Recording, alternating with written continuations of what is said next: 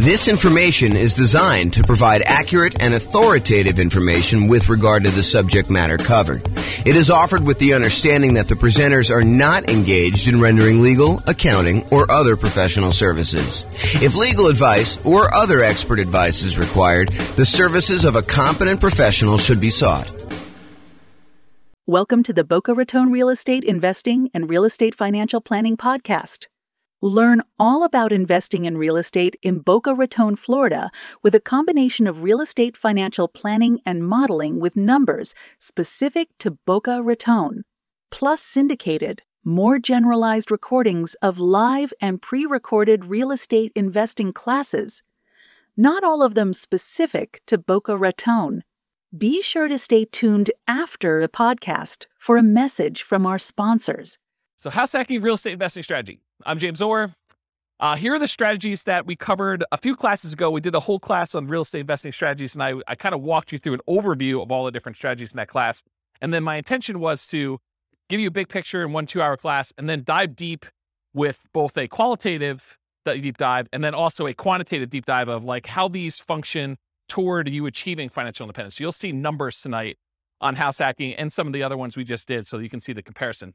So here's the overview of the strategies. The primary strategies I intend to cover in the classes and the podcast and everything else are these three: the buy and hold, which includes short-term rentals and vacation rentals, the nomad strategies and all the variations like nomad by proxy, nomad with house hacking, which we'll talk a lot about tonight, nomad to short-term rental, vacation rentals, nomad with lease option exits, and the ultimate real estate agent retirement plan.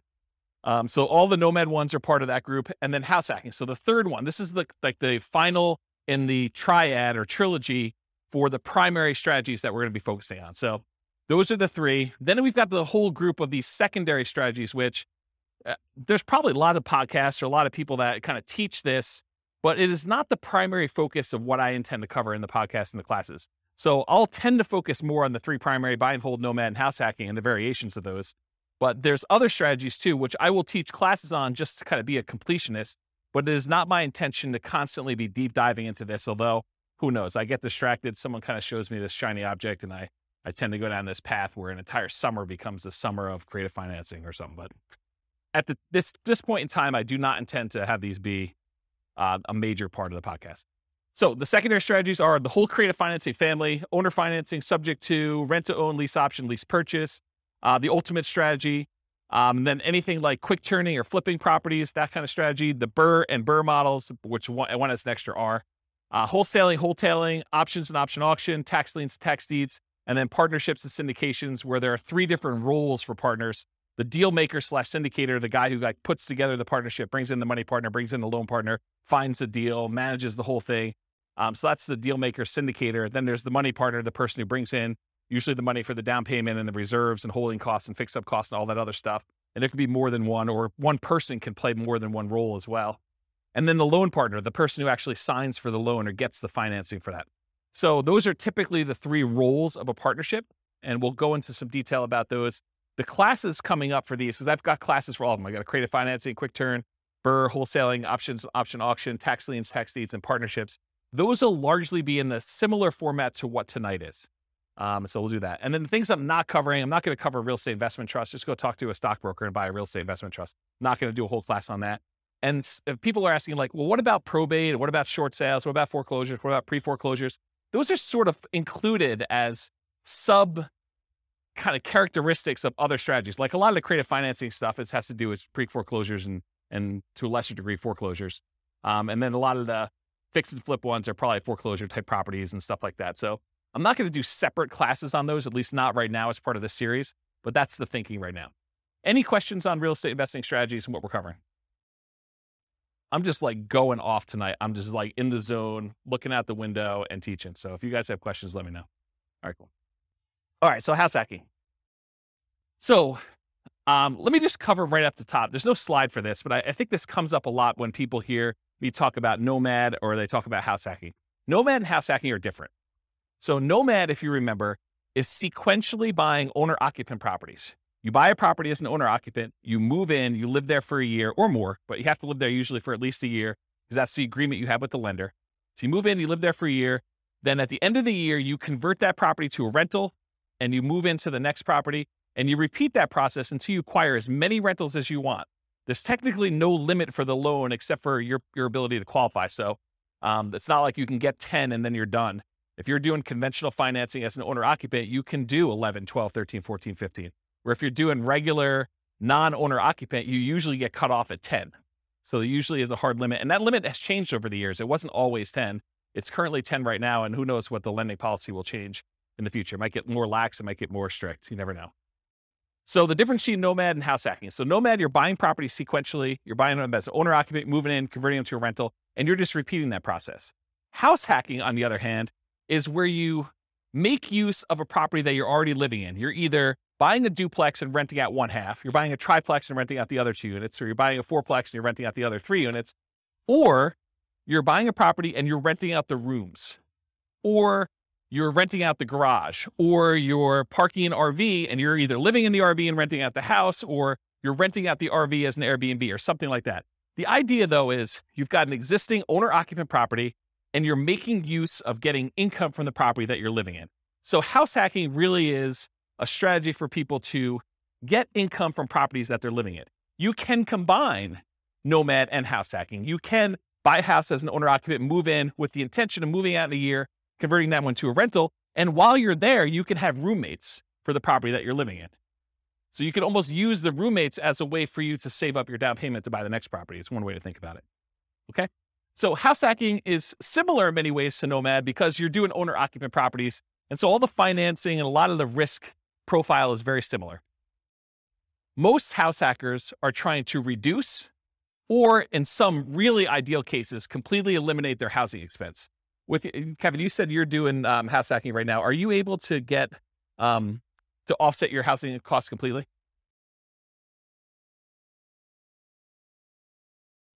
Okay, so Kevin said that he's able to, in Northern Colorado at least, completely subsidize his housing expense with roommates via house hacking.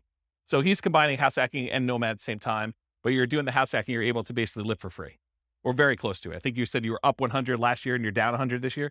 So your actual cost out of pocket now is $100 to live. Yeah, so that's amazing. So most house hackers are trying to reduce or completely eliminate their housing expense. Mathematically, though, if you really step back and you think about it, you just kind of think about like this whole thing is a big black box with numbers in and numbers out. House hacking looks almost identical to getting a side hustle, right? You could, instead of renting out a room for $700, you could just get a side hustle for $700. It looks the same. And then you don't have someone living in your house. But the nice thing about house hacking is if you've got extra space in your house and you're willing to put up with a lot of the inconveniences of having people there, there's some pluses, but I think a lot of people think that there's some inconveniences with it. But if you're willing to do that, you don't have to go get the side hustle and do the extra work. So you don't have to go out and put in hours in order to trade for that. And you can actually get some extra income from doing it. So when we do the modeling, though, in the Real Estate Financial Planner software, I model it like a side hustle. So all I basically say is during the period that you're house hacking, you tell me I got 1 roommate, 2 roommates, 3 roommates, whatever it is. And I take the roommate rate and I say you've got an extra income source. So it's an extra job in there that brings in whatever it is, $650 a month or $1,300 a month. And so mathematically, it just appears as though you have extra income on the owner occupant property. You've got all your normal expenses on the property you have, but then you're getting a rebate on that from the extra income source. Does that make sense? Okay. Let's see. So usually house hackers, by trying to reduce or completely eliminate their housing expense, it allows them to one of 2 things. Number one, it allows them to afford a more expensive asset than they might otherwise can or want to support. So it could be, they buy a duplex, which is more expensive than they normally want to buy as a house. But because they're house hacking one of the units, they can afford to do that. And the big benefit of doing it that way is instead of buying whatever the prices of houses are in your market, $400,000 single family home, maybe you go buy a $700,000 duplex where you're going to rent out one half of it and your rent from the other unit helps to support it so that for you, it looks like you're buying less than a $700,000 property because maybe you couldn't qualify without that rent coming in from that one half. Or you go buy a fourplex, which is almost 4 times as much. So then you have this larger asset base that's being paid down with debt and it's appreciating if your market's going up. And so you're getting the benefit of owning a larger asset when you do it that way. So that's one of the reasons why someone might do it. Or they can get the rent coming in from their property. Like let's say you're renting out a couple bedrooms, you could take that extra income and instead of buying a larger house than you can afford, Now you can take that extra income and you can use it to invest in something else. You could use it to save up for a down payment on the next property you're going to buy, or you could use it to buy stocks or bonds or commodities or Dogecoin or whatever you want to do in order to take that extra money and invest in something. All right, did I cover everything I had on there?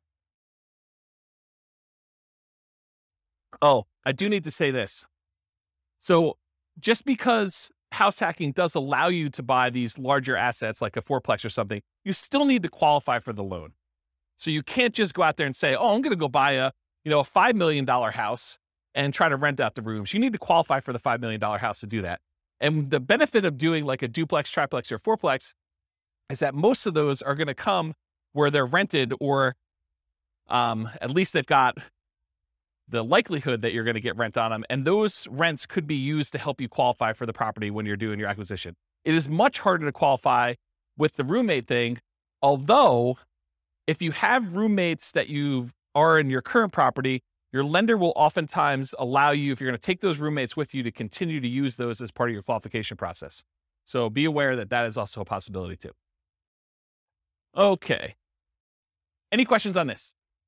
We good? All right, cool. Exceptions. So tonight I'm going to go over a whole bunch of things in your handouts. You guys got this real estate investing strategy profile thing. So you'll be using this to kind of characterize the house hacking strategy. And you may be saying, James, you described this thing as whatever it is, but really, can't you do this? And the answer is yes. There's lots of exceptions to what I'm going to say. I tried to use the most general case, but there are lots of ways you could say, but can't you sort of do it this way? Yes, you probably could. It may be unusual, and so I'll try to stick to what's most common, but there are exceptions to a lot of these things. So beware, just because you don't think there's a chance that X can happen doesn't mean it won't happen. My intention with tonight's class is that this is a starting point to give you a lot of background information about how the strategy works and how I think about it, but really do your own research to verify everything I said. You should not rely on me. Okay? Any questions on this? Sweet. All right, so house hacking variations. Let's just kind of start going down what we're going to be covering tonight. So there's traditional house hacking. When you have traditional house hacking, you typically go buy a house, single family home as an example, and you're usually going to put 0% down if you're going to get a VA loan. And VA loans allow you to buy single family homes, duplexes, triplexes, or fourplexes. They require that you be a veteran. So you have to have served in the military and have veteran benefits, VA benefits. And you could use that up to a certain limit. You're not limited to just one. You're limited to the actual the benefit you have from the VA. So you could possibly use your VA benefit for more than one house if you happen to be in an area and to find a property that's inexpensive enough. Or if you sell your VA property, then you can reuse your benefits, although it's a little bit more expensive to use them on the second time. So VA is usually a specific loan program that you have to be a veteran to get. It's a nothing down loan program. Instead of having PMI, private mortgage insurance, which private mortgage insurance is an insurance that the lender requires you get when they make you a loan where you put less than 20% down, it protects them in case you default. So they basically said, hey, listen, if I'm going to let you put 5% down on a property, then I want to make sure that you pay a third party insurance in case you default as the buyer on the property. I want to be protected. Okay. So in those cases, PMI protects the lender. With VA though, there is no actual PMI with VA. Instead, they charge an upfront funding fee. And you could choose to pay your PMI as one lump sum upfront fee, but VA is a special case where the Veterans Administration actually charges you an upfront funding fee, which is part of their insurance that they use in order to make good on any loans that go bad when the VA guarantees it with the banks, the local banks that are doing it. So if you're going to go buy a property, you could do 0% down for VA, and that's one of the two loans that you can do for multifamily. So if you're not a veteran, you're going to have to do this other one if you want to buy a duplex, triplex, or fourplex. But basically 0% down is the VA loan, or you could do a 3% down conventional loan. And these loans are all on your sheet here. What does the top of the sheet say? Loan type mortgage insurance comparison. So there's a little spreadsheet here that shows you all the different loan types if you got that handout, and it shows you all the different ones. So you can follow along on that one if you want to take any notes. So 3% down is another conventional loan program. It requires PMI for doing that. And there's two different options that I have on there, although there's a third lump sum upfront fee. You can either pay it monthly, the PMI, or you can choose to have the lender pay it for you on your behalf, and you are voluntarily taking at a higher interest rate instead. So think of it this way.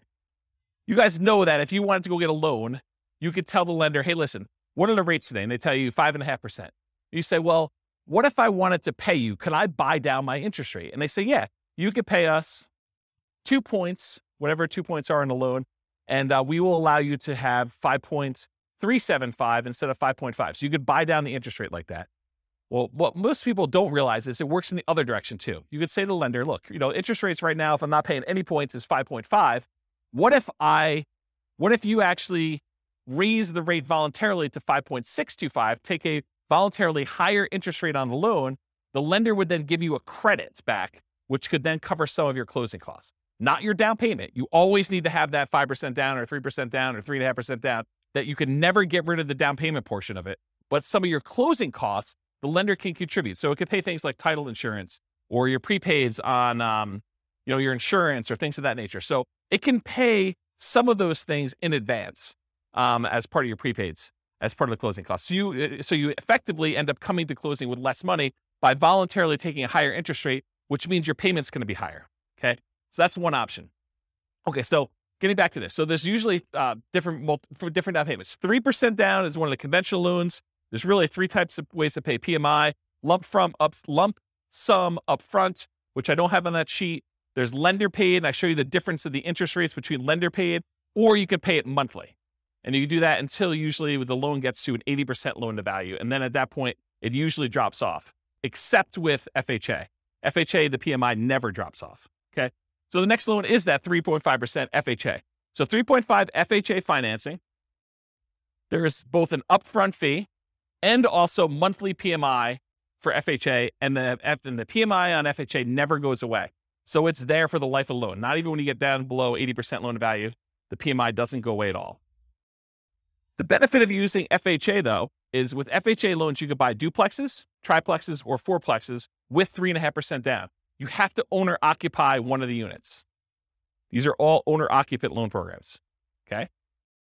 So you can buy single family homes, duplexes, triplexes, or fourplex with FHA, all for 3.5% down, or 5% down. There's a 5% down conventional loan program. Again, it's the same PMI options as a 3% down conventional program. You don't need any special, veteran benefits or anything to get those. And that's typically what most clients are using to do Nomad. They're using 5% down. Okay. So traditional house hacking, down payments are usually going to be 0, 3, 3.5% for FHA, or 5. And the 0% down is usually VA.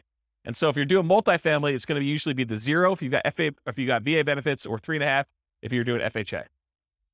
In traditional house hacking, it could be single family home with roommates, including what I call non-conforming duplexes, triplexes, and fourplexes. What's a non-conforming duplex, triplex, or fourplex? Anyone have an idea?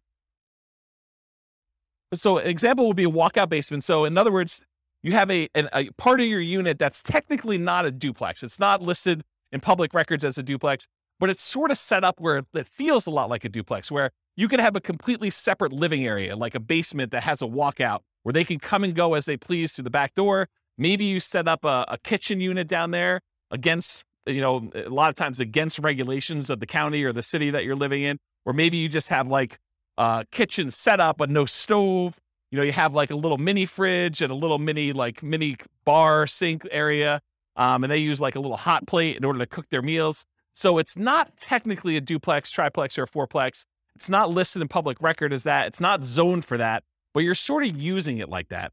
A lot of people, there's some people that have converted these up-down bi-level plans where you walk in the front door and they added doors right before the stairs so that now they have an upstairs and downstairs. So you walk in, there's a little landing area, and if you go to the left, there's a door that goes upstairs with its own unit. And if you go to the right, you open the door, there's a staircase that goes down to another unit. And some people have converted these to non-conforming duplex units, and they kind of rent out both of them. Okay. So you could do the single family home with roommates, or this non-conforming duplex, triplex, or fourplex from the single family homes. Or you could do legitimate duplexes, triplexes, fourplexes, actually zoned multifamily property where there's a unit, there's 2 addresses. It's zoned that way in public records. Like there's 2 different utilities, 2 different electrical boxes, 2 different water lines going, and so on. There's also slight variations on these, like additional dwelling units where you have a single family home with its own like mother-in-law suite or a multi-generational property. There's a whole builder now that's kind of catering to this group. They've got a whole bunch of new construction properties where they have 2 front doors, and one of them is like an intergenerational suite. There's a door that you can close between the units so they still connect, but they're technically 2 separate units. They have 2 kitchens, 2 sets of living areas, 2 bathrooms, all that stuff. So it's like a duplex, but it's still technically a single family home, which is an interesting product. So if you have a single family home, or even a duplex, triplex, or fourplex, you could rent out rooms in your unit, in like your actual side of the duplex. You could rent out rooms in addition. It is harder to buy more than one duplex, triplex, or fourplex. So if you were thinking, oh, James, I'm going to combine this house hacking thing you had with Nomad, and instead of buying single family homes, every type of property, I'm going to buy fourplexes. So I'm going to buy 10 fourplexes, and I'm going to do that strategy. What's the challenge with that? Why can't you go buy 10 fourplexes easily? Anyone know? The financing.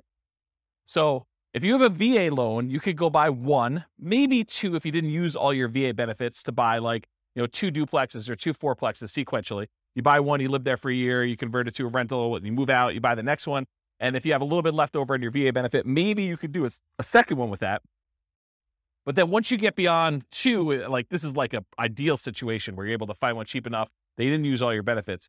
After you've done the 2 though, let's say you want to go buy a third one. What's the financing you can do in order to do that? FHA.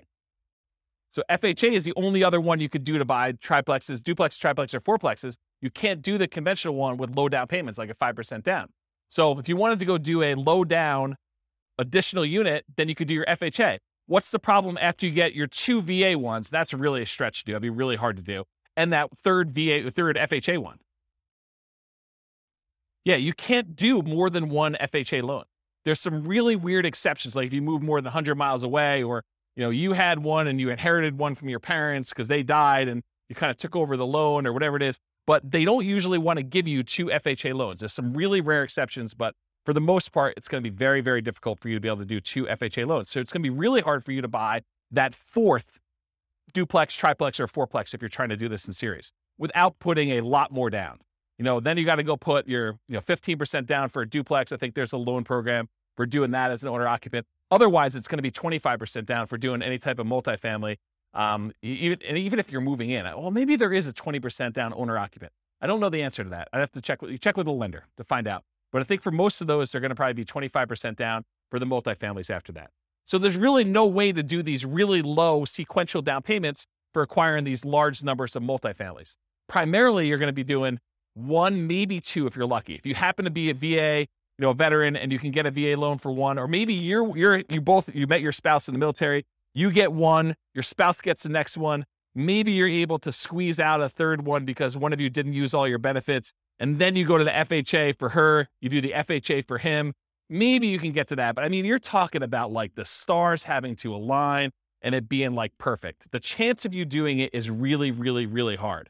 So a lot of times we'll just say, we're going to stick to single family homes. So you could do as many of those as you want. You buy 5% down every year for as long as you want to go. Okay. So that's why we typically don't do these multiple multifamily properties in a row. All right. So that brings us to our next variation of house hacking, Nomad with house hacking. This is just combining that idea of having roommates or buying a duplex and then sequentially buying a new property every year. And in most cases, it's going to be a single family home. And I think we just covered why, right? So you're going to be doing single family homes, Nomad with house hacking. And if you guys can't, it was last week we did Nomad, right? Yeah. So last week we talked about Nomad and how you're doing that sequentially with house hacking and what those numbers look like. I'll cover that again tonight when we get to the numbers, but you'll see it's a pretty impressive strategy. So I call Nomad with house hacking, the alternative name for it is sequential house hacking, right? When someone goes and they house hack repeatedly and they're buying, house after house after house, and they continue to house hack, that's sort of like what Nomad with house hacking is, right? Sequential house hacking.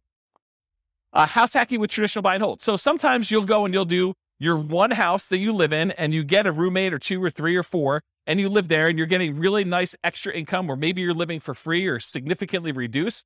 But then in parallel, you're using the down payments that you're saving up from doing your house hacking in order to go out and buy 15% down or 20% down or 25% down traditional buy and hold non-owner occupant where you're not moving into those properties.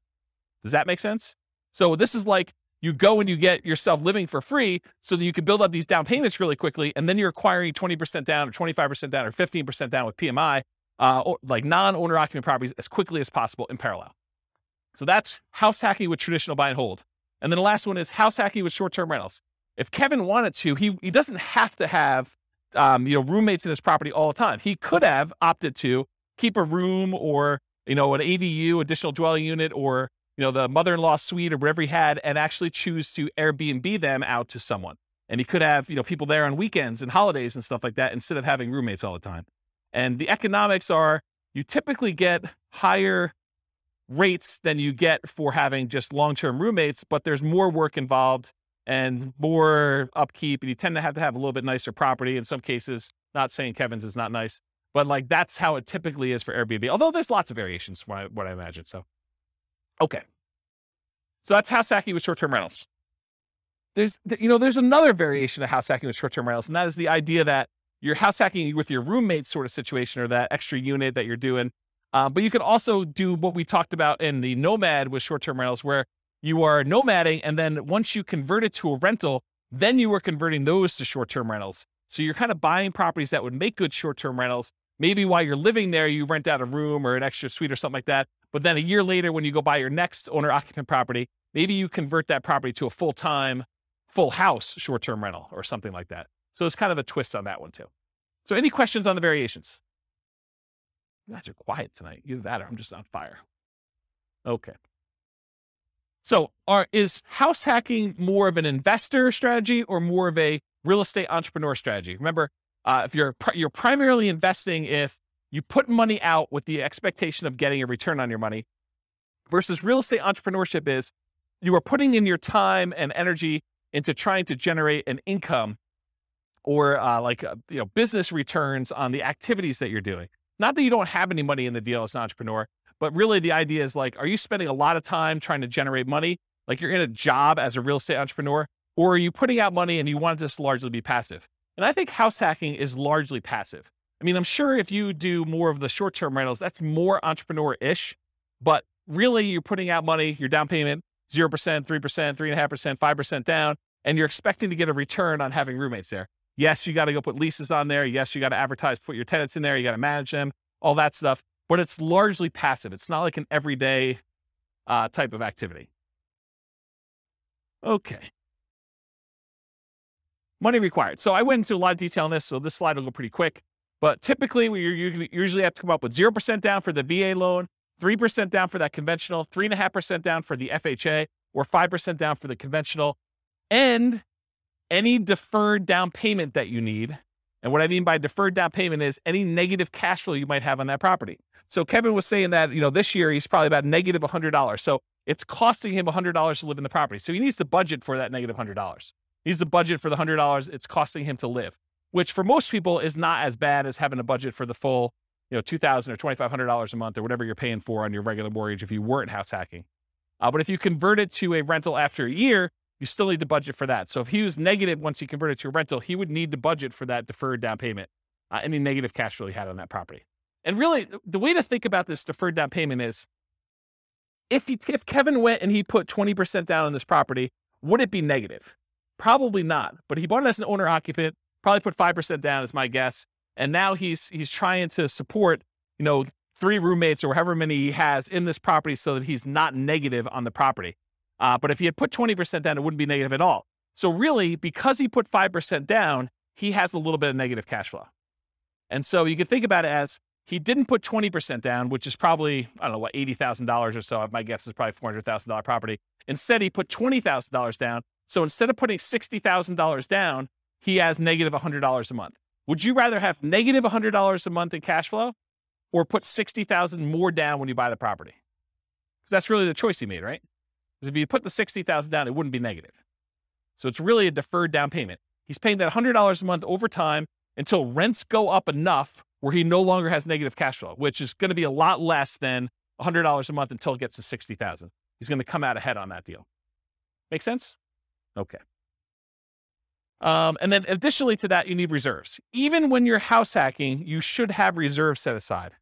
You should have money set aside in case you can't get your house hacking tenants or they lose their job with COVID and they can't pay you, or you have repairs on the property, or something happens where you need money for something that has come up, something unexpected. So you should not be doing these strategies without reserves at all. So really, you're going to need your down payment, any deferred down payment you had, that negative cash flow, and then also reserves in that property.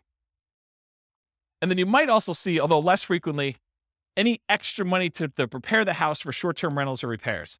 So I have another client of mine who, one of their strategies is they like to furnish their property really, really nice to get premium roommate rent. And so there's an extra cost to going out and buying really nice couches and the big screen TV on the wall, and probably doing upgraded flooring and, the things of that nature in order to get the house prepared. So you might have extra expenses in order to get your house prepared for that. Some other clients of mine are obviously not doing, pimping out their house in order to make sure that they can get primo rent for that. They're just having any old roommate rent a clean room, clean, neat house where everything's functional, but they're not having to make sure it's super, super nice. Okay. And then in some rare cases, you probably will put more down, or you may buy the house cash. So you can do house hacking where you don't get these low down financing. It's not a requirement of the house hacking strategy that you buy it with little or nothing down. But in most cases, most of the people that I know doing it are trying to minimize how much they have into the deal, and they're buying properties with 5% down, and then they're usually doing it sequentially where they're buying more than one. Any questions on this?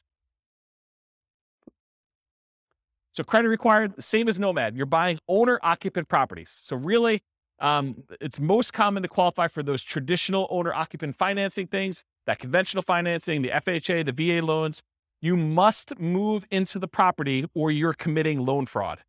You cannot fix my strategy and tell the lender, yes, wink, wink, I'm going to move into the property, but give me the owner-occupant rate, the 3.5% down rate or the 5% down rate. But technically, I'm not going to move in. I'm going to say I'm going to move in because that's my intention. The lender will say you have to intend to move in, right? That's what they'll tell you. And then you'll be like, well, I intend to move in until I close, and then I'm not going to move in. But I intended to this whole time. Yeah, that's loan fraud. And you'll go to prison for that. So it's not worth it to try to sneak in system. Listen, the lender is willing to partner with you and loan you 95% of the purchase price to do this strategy over and over again. Why would you want to screw your partner like that? Right? I mean, he basically said to you, or the lender basically says to you, hey, I'll loan you up to 100% for VA loans, 95% if we're doing 5% now conventional, and I'll do it for you 10 times in a row. But you're like, no. I want to screw you on the first deal. I'm going to tell you I'm going to move in, then I'm not going to do it. Yeah, that's not a good idea, guys. That's just not a good strategy. All right, so the reason why you have to move in is because you sign a piece of paper, an agreement with the lender at your closing that says you are required to move in, usually within 60 days, and you have to stay there for a year, at least a year. Okay. Now, can you, with extenuating circumstances, do it shorter than a year? Sure. Yeah. If you happen to be living in a property, then you get married 6 months into it, or you lose your job and you got to relocate, or you get a job transfer. Sure. You can move out before a year. That's not what we're talking about here. What we're talking about is violating the spirit of the agreement where you say, wink, wink, I'm moving in, and then you don't move in. And in case you're wondering, James, but how will they find out? I mean, come on. I mean, they're not going to come around and knock on the door and check to see if I live there, are they? Yes, they will. At 6 a.m., according to one person in the room. So yes, they do come and they verify that you are living in the property. They spot check it. It's not like every single one's going to do it, but they will do that. Okay. So typical credit score needed for doing these loans, it's all on that worksheet I gave you, the loan one. There's a list for credit score, minimum credit score in there. The typical credit score for most of these programs is 620. There are some exceptions, maybe down to 580, FHA and VA. Better credit often will get you a better interest rate, although I don't think FHA varies based on credit score, and lower your private mortgage insurance. So with the exception of FHA, I think both the conventional loans, your rates can get better depending on what your credit score is, and your PMI payment will also get better. It'll be less if you have better credit score. Okay. So it helps to have a higher credit score. It's something for you to work on and strive for. Less common situations, if you're buying without a loan, a credit score is not required. So if you're paying all cash, it doesn't matter. But in most cases, you're going to need a credit score in order to do this. And realize that credit score requirements can change over time. So do check with your lender. Don't come to them and say, but James told me in class that I could do this with 620, you're required to give me that loan. No, that's not how this works. The lender will tell you what is required to do your loan, and then that's the rule you need to kind of do with. It doesn't matter what I say. Okay? Any questions on that? Sweet. All right, so here are the Fannie Mae regulations for qualifying for a loan and how they look at rents on your owner-occupant property. So I'm going to read this to you, and then I highlighted in red the section that talks about how they deal with house hacking. So the title of the section is Treatment of the Income or Loss. The amount of monthly qualifying rental income or loss that is considered as part of the borrower's total monthly income or loss, and its treatment in the calculation of the borrower's total debt-to-income ratio varies depending on whether the borrower occupies the rental property as his or her primary residence. Principal residence, what it says, okay? And then here's a section that applies. There's another section which is when you are not talking about your primary, which I will not read. But since it's a class on house hacking, I do want to read this section to you as to how they qualify you for the loan. So if the rental income relates to the borrower's principal residence, and then there's 2 bullet points. Bullet point number 1, the monthly qualifying rental income, as defined above, it's before this section, must be added to the borrower's total monthly income. So if you have positive income coming in from this property, they add it to how much you make. The income is not netted against the principal, interest, taxes, insurance, and HOA of the property. That's what it says on there. The full amount of the mortgage payment, principal, interest, tax, insurance, HOA, must be included in the borrower's total monthly obligations when calculating the debt-to-income ratio. So what they basically said is any rent you get on the property counts as income to you. It's like what I just told you, where it's like a job. It's like a side hustle. So if you're getting $650 a month from a roommate, it assumes that you're making $650 a month extra as income. And then you still have to have the full principal, interest, taxes, insurance, and HOA that you qualify for as a obligation, as a debt that you're qualifying for when you do the debt to income. So how many people, don't raise your hands, how many people think it's a good idea that when you get a roommate, one of the benefits is they could slip you cash under the table and you don't pay taxes on it? Is that like a good idea? No, it is not a good idea, okay? You want to report it on your tax return. You want to show a history of getting roommate rent so that when you go qualify for the loan, it just shows up on your tax return and then your lender can use it to qualify you. You don't want to go and think short term and think, oh, I'm going to save myself a couple dollars and I'm going to not pay taxes on this income I got from my tenant. No. You want to pay taxes on it and you want to get the depreciation benefit of having a roommate there so you can depreciate part of the property anyway. So that was a pause for beverage. Okay. So any questions on these guidelines? Cool. So skills required. So what are the skills you need in order to do house hacking? You need to be able to analyze deals, which we'll talk about here in a second, but use that the world's greatest real estate deal analysis spreadsheet in order to do the deal analysis. You need to be able to find deals that would work for house hacking. You know, what we might call cash flowing deals, although the kind of criteria you have if you're going to use it exclusively as like a roommate place or exclusively as a duplex, triplex, fourplex, and you're going to plan on living in one of the units forever is a little bit different than the criteria you might use as if you were thinking you're going to nomad out of this thing in a year and you wanted to convert it as a rental, right? So you need to find cash flowing deals or whatever the equivalent of that type of deal that makes sense for you as a house hacker. You need to get good at acquisition financing, know about VA loans, know about FHA loans, know about the conventional loans for owner occupants and how those work, how the numbers, how they qualify you, how debt to income is calculated, or talk to a lender and make sure that you understand how you are qualified or are not qualified and what you need to do in order to become qualified. And then finally, I think the last skill is property management skills. So you need to know either one of two things. You either need to know how to manage a property manager if you're going to have someone else do it, which is probably going to be for like your duplexes, triplexes, and fourplexes. It's probably not going to be for roommates. I don't know of any property managers that are focusing in on roommates. It might be a niche though. It might be an opportunity for the right property manager to be like a roommate finding property manager, which would be interesting. I don't know. Yeah. There's probably some liability there. Yeah, I don't know. I'll think about that, but there might be a niche for that. I don't know. So either you got to be good at doing managing your property manager, which is usually going to be the duplex, triplex, or fourplex situation where you're renting out the other units where you're not living with people, or you're managing the property yourself. You're managing the duplex, triplex yourself, and you're not hiring a property manager, or you've got roommates and you're kind of doing it that way. Or if you're doing short-term rentals, you got to get good at that type of property management. So really it's kind of like the skills of property management, depending on which way you go to do that. Any questions on skills required? Does that make sense, everybody? Sweet. Stability. So I've been discussing this last few weeks, and I probably should still go look up this guy's name. It's like the third week in a row I don't know his name. It's kind of embarrassing. So it's the guy that writes the Farnham Street blog. If anyone knows his name, let me know. I could go look it up. I get the newsletter every week. So basically, he sent out this has got to be a few months ago now. He sent out an email talking about this concept of things being actively stable or passively stable. Actively stable, if you don't take action, it's going to kill you. You're going to lose money. Something bad is going to happen. Versus passively stable, in that, if you don't do anything with it, then it'll be fine. It'll kind of like, it'll self-balance, it'll self-neutralize, where nothing bad is going to happen to you. So real estate inherently is actively stable. So it's a strategy where if you don't take action, things will happen to you. If you don't pay your property taxes, you'll lose the property. Someone will put a tax lien on your property. If you don't do it for enough time, then they'll execute on the tax lien and they will foreclose on the property and you'll lose ownership of the property. So in that case, it's always active. But there's kind of like variations within active in my mind. If you got an interest-only loan, knowing that at some point you're going to have a balloon on that loan and you're going to pay off the balance of it, that is more active than getting a 30-year amortizing loan that will just kind of automatically pay itself off after 30 years. So if you think about, doing fix and flips, where if you don't actually go out there, do the work, fix up the property, either sell it or rent it out or something like that, that is an active strategy where if you don't do something about it, it'll hurt you.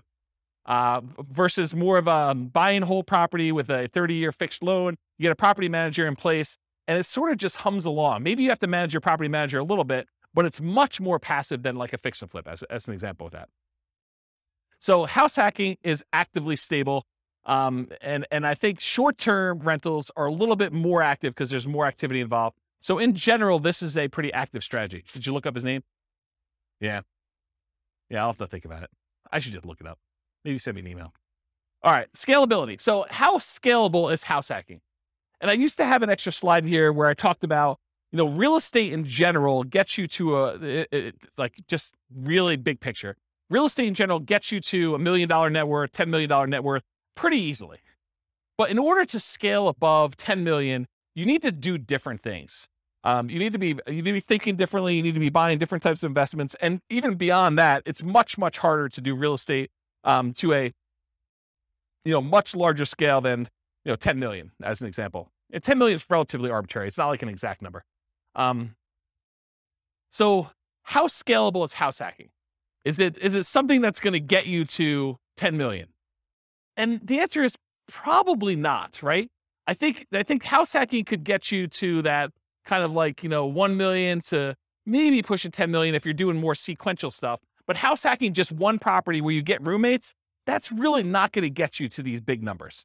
So it's not super scalable in that way, unless you're starting to kind of combine it with some type of sequential buying, like a nomad strategy where you're buying one every year and you're trying to do that. And then maybe you're converting those, you're kind of selling them off after a period of time and converting that into larger multifamily properties. And you're really leveraging up as you go. That's more of a scalable strategy. So house hacking is often limited to one per new property per year.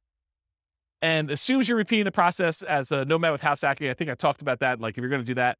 And then from that perspective, it's hard to scale because you're only able to do one a year. If you had an unlimited amount of money and you were buying properties where you're not moving in, you could buy 10 a year. But with house hacking, you got to buy one per year. And that's one of the reasons it's not super scalable. It could increase speed with short-term rentals where you could buy a second home with 10% down in parallel every year. You could also do it where you're buying traditional 15% down, non-owner occupant, 20% down, or 25% down, non-owner occupant in parallel as well. But from another perspective, it actually is more scalable because it requires less down payment. Instead of having to come up with 20% down, you can come up with 5% down. So from a down payment perspective, it seems like it actually encourages scalability because you can acquire more properties with less down payment. So in that way, it's more scalable. But in general, I think it's one of the slower strategies at first, although it does help you also build up down payment. So I don't know, there's that to be said. Any questions on scalability? Cool. Risk exposure. So overall, I think house hacking is medium risk, is considered a medium risk type of investment. And for the last 3 classes or so, buy and hold, Nomad, and house hacking, I've told you that all three of those are pretty much medium risk. So you're like, is everything medium risk? No. And we're going to find out. There are other strategies we're going to cover in future classes that I think are different risk levels. But for the last three, they all kind of have very similar characteristics because they all include these risks. Although house hacking and Nomad probably have an additional risk, which is this first one, amplified returns. When you put a little amount down, the returns you get are amplified. If you have $100 a month cash flow and you only put $0 down, that seems like an infinite return, although it's really, really hard to get an actual infinite return without reserves and other stuff like that. So, but the idea is though, is that you have amplified returns. So a positive $100 seems like an infinitely positive return. But if you have negative $50, that is also negatively infinite. So it's amplified in those directions depending on what you do. Whereas if you put 20% down or 25% down and you have a slight increase or slight decrease in rent, or you have a repair, because you have so much more invested, those returns get muted. They get softened a lot more. And so they're not as radical in either direction. So it can go both ways for these amplified returns from the small down payments. In addition, another risk is the increased likelihood of negative cash flow or deferred down payments with these small down payments you're making. So by putting 0% down or 5% down, you have a much greater probability of having some negative cash flow on a property or deferred down payment. If you had put 20% down or 25% down, the chance of you having negative cash flow would be much, much lower. Okay. You could have the risk of your price declining during ownership. Property values do not go up, even though Kevin says they always go up. Rents can go down during your ownership. Property values can go up, property values can go down, rents can go up, rents can go down. If this is the first time you're hearing about that, don't be surprised. I think a lot of folks, especially the last decade or so, rents have gone nothing but up. Rents can go down. So can prices. Your credit is at risk. If something bad happens to you and you're no longer able to make that mortgage payment or manage that property, there's a chance that you could have a foreclosure, and that could mean an impact to your credit report. And so your credit is at risk by doing that. And then you have all the typical tenant and property management risks, slip and fall, being accused of violating fair housing laws, all those types of things. You have all those risks when you do house hacking as well. You could argue that there's slightly more risk with short-term rentals, vacation rentals, but I think that is offset by the higher income you get from vacation rentals. So I wouldn't consider that a significant extra risk. Although you do have a slightly different additional risk that you with short-term rentals than you do with, year-long leases type things. And that is that there are a lot of municipalities, cities, counties, HOAs that are coming in and cracking down on short-term rentals.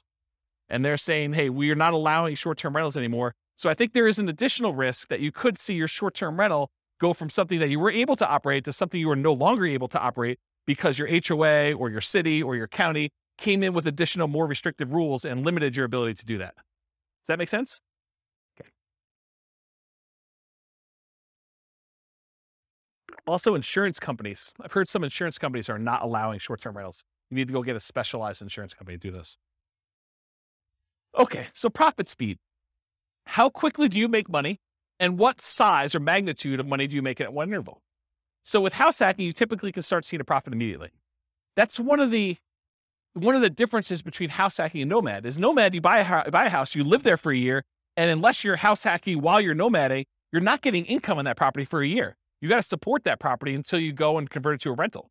That's potentially problematic if you need income right away. With house hacking, you move in, you can get roommates right away. Of the people that had roommates in the thing, how many have moved in like that day had roommates? Yeah, so like 3 people in a room already had roommates when they moved into their property. So you could be earning money like that instant. In fact, you probably got down payments, security deposits and everything in advance. So you probably got those up front. So with house hacking, you typically start seeing profit right away. Rents and security deposits are typically paid in advance. Short-term rentals while you're still living in the property may increase your cash flow. It's not common with roommates, but using a property manager can slightly delay your time to receiving cash flow. There's usually a delay between when they collect it and when they pay out to you. So I've talked about this in other classes. I'll give you the really short version rundown of this, but this is the return on investment quadrants. So on the left-hand side are cash later quadrants. That's appreciation and debt pay down. Those are the things you get later on when the property value goes up over a number of years. You pay down a loan over a number of years. Your amount of equity you have has usually gone up over that time. So this is usually money that you see over time. And then the now stuff, cash flow and tax benefits. So if you're getting rent from your roommates, that's the money you tend to see right away. And then the tax benefits, which is usually depreciation. You usually see that either in your paychecks because you went and you increased your exemptions, or at the end of the tax year when you get a larger amount back in your refund, or you had to pay in less of the amount that you owed. Kind of that's how that works. So those are kind of how the quadrants work. The ones on top, appreciation and cash flow, those are speculative. You're kind of like market dependent. You're relying on things to go your way, like property values going up or rents kind of remaining where they are or rents going up. And the ones on the bottom, debt pay down and tax benefits, those are sort of like the base of the pyramid where contractually you get debt pay down no matter what the market does. If you get a 30-year loan, you're paying down a certain amount of debt with every mortgage payment, whether you like it or not. Okay, that's what the debt pay down portion is. And then tax benefits, unless the tax law changes, you're getting depreciation for 27 and a half years, whether you like it or not. Okay. So those are the two kind of like baseline ones that are not market dependent. They're less speculative. They're only speculative if, you stop making your mortgage payment, or the tax benefits wise, if the tax law changes and you're no longer able to take depreciation. Okay. So we talked about that. Any questions on profit speed and profit size? Oh, I'll comment on size. So the interesting thing about house hacking is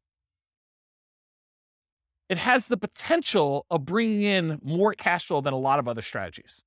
Because if you think about renting something by the room, that is one of the strategies listed on how to improve cash flow. It tends to be a higher cash flowing thing. Like if Kevin were to move out of this property and he were to actually charge rent for his position there, he probably could get more rent than if he just converted to a regular straight up year-long lease. He'd have 5 different roommates or however many he has. I don't know exactly how many he has, but he might have 5 different roommates in there. One that was his position before, and these 4 other ones are all renting rooms, and he's collecting a much higher dollar amount. So from a perspective of like magnitude, the cash flow quadrant in this kind of like return on investment quadrant thing here would be typically larger than it would be in other strategies, more so than a lot of other strategies. Maybe not short-term rentals. Maybe short-term rentals is a little bit higher. But then otherwise, appreciation and debt pay down are the same. From a return on investment standpoint, they get larger because your down payment is smaller. And then the tax benefits are going to be fixed no matter what strategy you're doing. Although if you're putting less down from a return on investment characteristic, that tends to be a little bit higher because you're putting a smaller amount down and the amount you're getting is fixed. It's based on the price of the property. Any questions on profit speed? All right, cool. Finding deals. How do you find house hacks? How do you go find a duplex or a triplex or a fourplex or, a room with, a house with additional dwelling unit or mother-in-law quarter? How do you find those? Patience. Yeah, they are harder to find around here. That's true. Although Greeley's got a lot of duplex, triplex, fourplex. Not as much Fort Collins or Loveland. So the most common methods for finding these, multiple listing service, that's where the overwhelming majority of them are going to show up. In addition to that, you could do for sale by owner. And for sale by owner really breaks down into 2 groups. There's the actively marketed for sale by owners that are going out there, they're listing their property on Zillow, they're putting a yard sign up, they're doing things in order to encourage people to find their property. And then you've got all the hidden for sale by owners. And those you got to find by doing marketing. These are the people that maybe they don't know they're going to sell, or maybe they haven't told anyone they're going to sell, but they want to sell, or they'd be open to selling. Okay. And so those are all the hidden ones. You usually find those by either marketing or networking. In addition to that, can you go find, the rogue duplex or single family home with a mother-in-law suite or something like that from a wholesaler? Can you do that? Yeah, I think that comes up, but I think that's more of a secondary, more unusual strategy for you to find these types of properties. Any questions on finding house hack deals? We got one more slide on finding stuff. So when you're looking inside the MLS, you could definitely set up searches for show me all the duplexes, show me all the triplexes, show me all the fourplexes. That's pretty easy. But then there's a bunch of keywords that I think will be helpful for you if you're searching to try to find house hacking type properties. So additional search terms might include mother-in-law, in-law, or suite. And I would spell suite correctly, S-U-I-T-E. I would also spell it wrong because not all real estate agents can spell. Okay? So I would put it in there as both the correct spelling and the incorrect spelling so that you catch the ones that they don't know how to spell. I'm picking on myself. I'm a real estate agent too. So I think you search for words like that.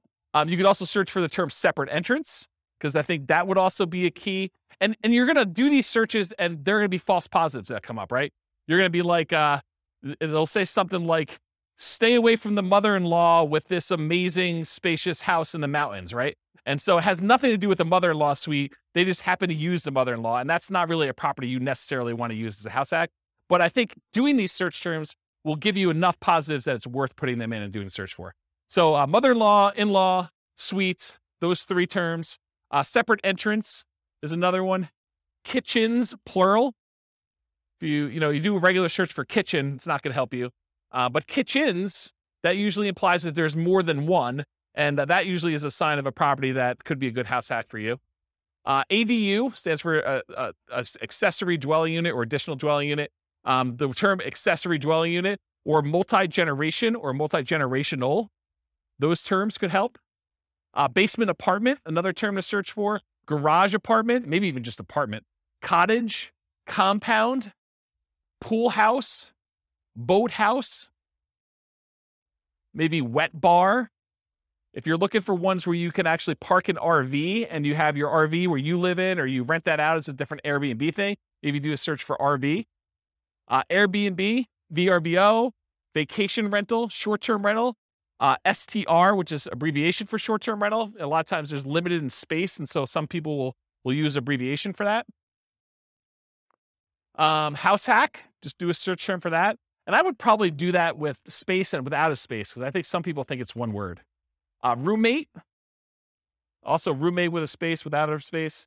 Non-conforming, for example, non-conforming duplex. I wouldn't recommend violating any rules to rent these, but if you're willing to, or if it's something you're willing to go and do the correct paperwork in order to get it converted to conforming, then you might want to consider that. But you guys do realize if you go buy a non-conforming duplex, a single family home that's really set up as 2 different units, that the county can come and say, or the city can come and say, hey, you can't do that. That's against the rules. And they could fine you, or they could force you to kind of clean that up. So if you bought a property and you paid a premium in order to acquire a property that really isn't what you're using it as, that's potentially problematic, right? And there are some people that, at least around here, there's occupancy rules. So if you've heard of the U+2 rule, it means you can live there plus 2 other people. So if you had 3 roommates and you'd be violating the rules.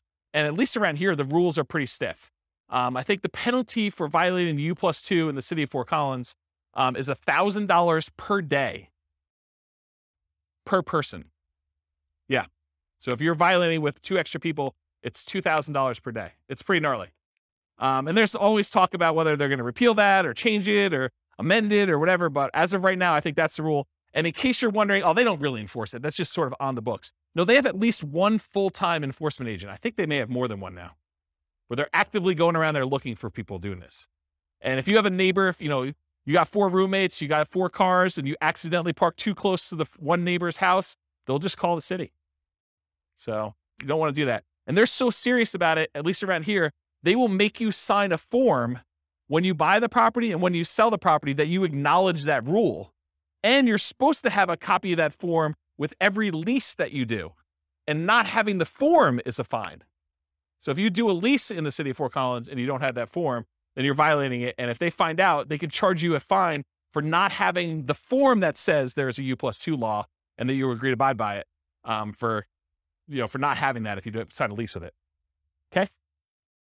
So just be careful about this non-conforming stuff. Don't think to yourself, hey, there's this 8-bedroom house. I'm going to get 7 roommates, and this thing's going to be amazing. Maybe not. Maybe not. Might not work out the way you planned, okay? So definitely check your zoning regulations and your occupancy rules in your city that you're doing that for. Any questions? Is this helpful, this little list for doing stuff? All right, cool.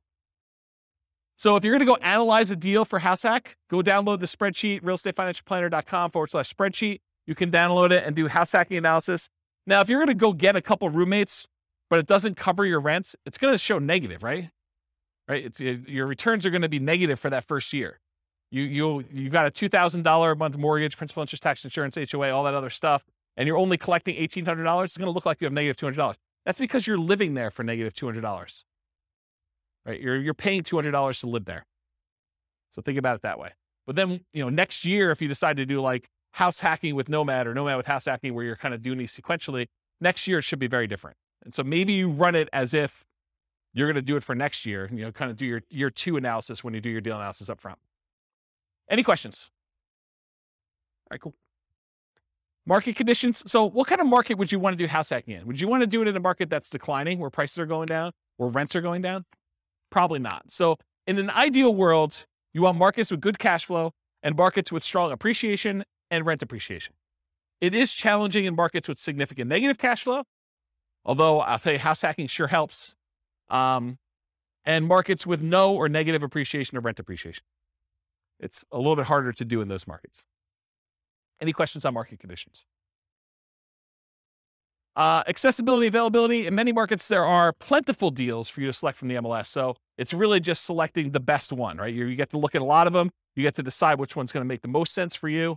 In some markets, you're sifting and sorting, trying to find the best of the best, right? Like all the deals are positive 10% cash on cash, and you're trying to find the best 10% cash on cash deal, or one that's got a little bit better. Or maybe you're making trade-offs for location or for condition, or things that are like second and third tier. In some markets, like our market, it's really, really, really hard to find properties that have positive cash flow right now with where interest rates are, where prices are, where rents are. And so a lot of times that takes the front driver's seat, and then you're making secondary selections based on, location or something like that. You're like, look, this is the closest we have to not being significantly negative cash flow. So of the ones that are available in this part of town or this sub-city or whatever we're doing here, let's go pick the best location in this new construction neighborhood as an example. So it's sort of like that when you're in these markets like this. Okay. Interest rates may be a significant factor, whether properties will cash flow or not. It's much harder to cash flow at 5.5% interest rates than it was at 3.0. Just much harder. Owner-occupant REITs can help over traditional buy and hold. So with traditional buy and hold, most of the time we're putting 15% down, 20% down, 25% down, and those are non-owner-occupant rates. If you look on the spreadsheet here, it shows you the non-owner-occupant rates are like, 6.625 versus 5.5 for the owner-occupant 5% down. So pretty significant increase in rates when you do owner-occupant versus non-owner-occupant, at least right now. And that typically holds true over time, but rates vary every day. They can go all over the place. And then finally, verify that you can use the property with the number of roommates you expect and or as a short-term vacation rental before you buy. You don't want to go buy a property only to find out that you can only have one roommate or two roommates when you were expecting to get 4. That would be problematic for you. Okay? Any questions? Cool.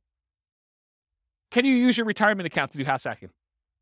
Can you go get a self-directed 401k or self-directed IRA account and use the down payments, use your self-directed 401k or self-directed IRA in order to do down payments to buy like house hacking properties?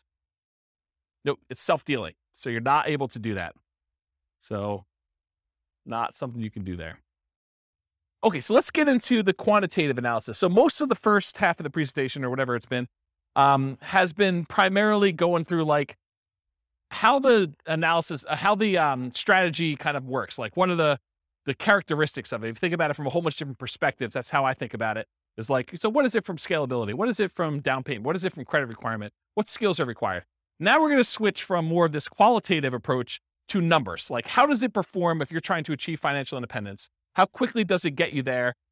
Especially compared to other strategies. Like if you've got one person in one situation and they're considering a wide range of different strategies, how does house hacking compare to doing Nomad, let's say, or doing buy and hold, or the other ones we get into the future, like doing creative financing or those? So tonight we're going to primarily focus in on the house hacking and how that performs numerically. So I will tell you that I'm going to go through a whole bunch of numbers here, but each one of these could literally be its own class. Like I could break down, house hacking with 2 roommates and spend an entire class going through the analysis of that and how risky it is and, what your net worth looks like there and what your, down payment and how quickly you acquire properties and what the characteristics of those properties are. I mean, we could really spend a lot of time going into detail. I chose to focus on months to financial independence. So how quickly you get to financial independence with my strategies, with all the strategies, so that I could sort of do a fast run through quantitative analysis on a bunch of different strategies rather than getting slowed down by looking at one really, really deeply. But I probably am going to do more full classes on individual strategies or sub-strategies and where we really dig into stuff so that you can understand the nuance. Because once you decide, hey, I want to do this nomad with house hacking, then you really want to know about that one. And it doesn't matter all these other variations as much anymore. Just that, hey, look, this one looks really, really good. Let me learn about that so I can implement it, right? So we'll eventually probably do full classes on those. I will point out it's naive to generalize these results. So these are the results with very, very specific assumptions. We're going to go over like the details of what this person is, how much money they have, how much money they make, what their goal is in financial independence, the types of properties they're able to get in their market, the interest rates right now. But any of these things change, all things are off. Like you cannot just assume this one is always better than the other one. That can change depending on what the assumptions are when we do this. So we're primarily going to focus on house hacking, 5% down payment with PMI. I didn't do the 0% down. I didn't do 0, and then you go to 3.5, and then you go to 5, and you do 5s. I mean, this is why these could be like full day seminars for like this whole thing. I just said, let's stick with 5% down payment with PMI. It's the one that's on your sheet, conventional loan, monthly paid PMI, if you're kind of wondering. I could have done buying duplex, buying triplex, buying fourplex. I opted not to really dig deep into the duplex, triplex, and fourplex because you can't repeat it. So I could have done, you bought one duplex or one triplex or one fourplex, but there's so many variables in doing that. I had to put a stake in the ground and just try to do as much comparisons of some of these as we could. But I decided not to focus in on duplex, triplex, or fourplex and what those look like. But I did vary your roommates, whether it's worth getting 1, 2, 3, or 4 roommates and what impact that has. And I did vary the loan. If you're doing buy and hold in parallel and you're putting 15% down with PMI or 20% down or 25% down. And so those will be there as well. And then for house hacking with short-term rentals, the way I thought about this, I could have gone and done a lot of short-term rental stuff and increased the income. But really, when you're thinking about house hacking, and I say you have one roommate, you're getting $650 a month from that roommate, maybe if you did short-term rentals, it's the equivalent of having 2 roommates, right? And so I didn't go separate those out, even though I could have. I could have said, you're doing short-term rentals like this. Instead of just basically just said, hey, look, I showed you 1 roommate, 2 roommate, 3 roommates, 4 roommates. So if you're doing short-term rentals and you think your short-term rental income is going to be almost the equivalent of you having 2 roommates, except you don't, you're just doing a short-term rental on your unit, then use the numbers for 2. You could always go in here and modify these assumptions, okay? Also, I just want to point out that when you do short-term rentals, it's more of your time. So part of the increased returns you're getting, you need to allocate as $1 per hour for the work you're doing. It's not fair to say that that's all just pure return on your investment that you made. It's also labor. So we'll also talk about house hacking with traditional buy and hold. I'll run buy and hold in parallel, and then nomad with house hacking, AKA sequentially house hacking. So doing house hacking over and over and over again, keeping roommates as you go. All right. So I got to define for you what financial independence is so that you know how we know if they have achieved it or not. So really financial independence is when your assets produce enough money to support your minimum target monthly income. What I call the minimum target monthly income in retirement. What some people might call lean fire, or some people might just call regular fire. It's where your investments can support your lifestyle so that you do not have to work anymore. It consists of 3 parts. Part number 1, passive income. Passive income consists of Social Security, pensions, and annuities. That's all passive income. Number 2, net cash flow from rentals. So after all your expenses, take your gross rents and the other income you have coming in from the property, subtract that, your principal, interest, taxes, insurance, HOA, maintenance, vacancy, property management, all of those things come off the top. Your net after all expenses is part of that, whether you qualify for financial independence or not, net cash flow.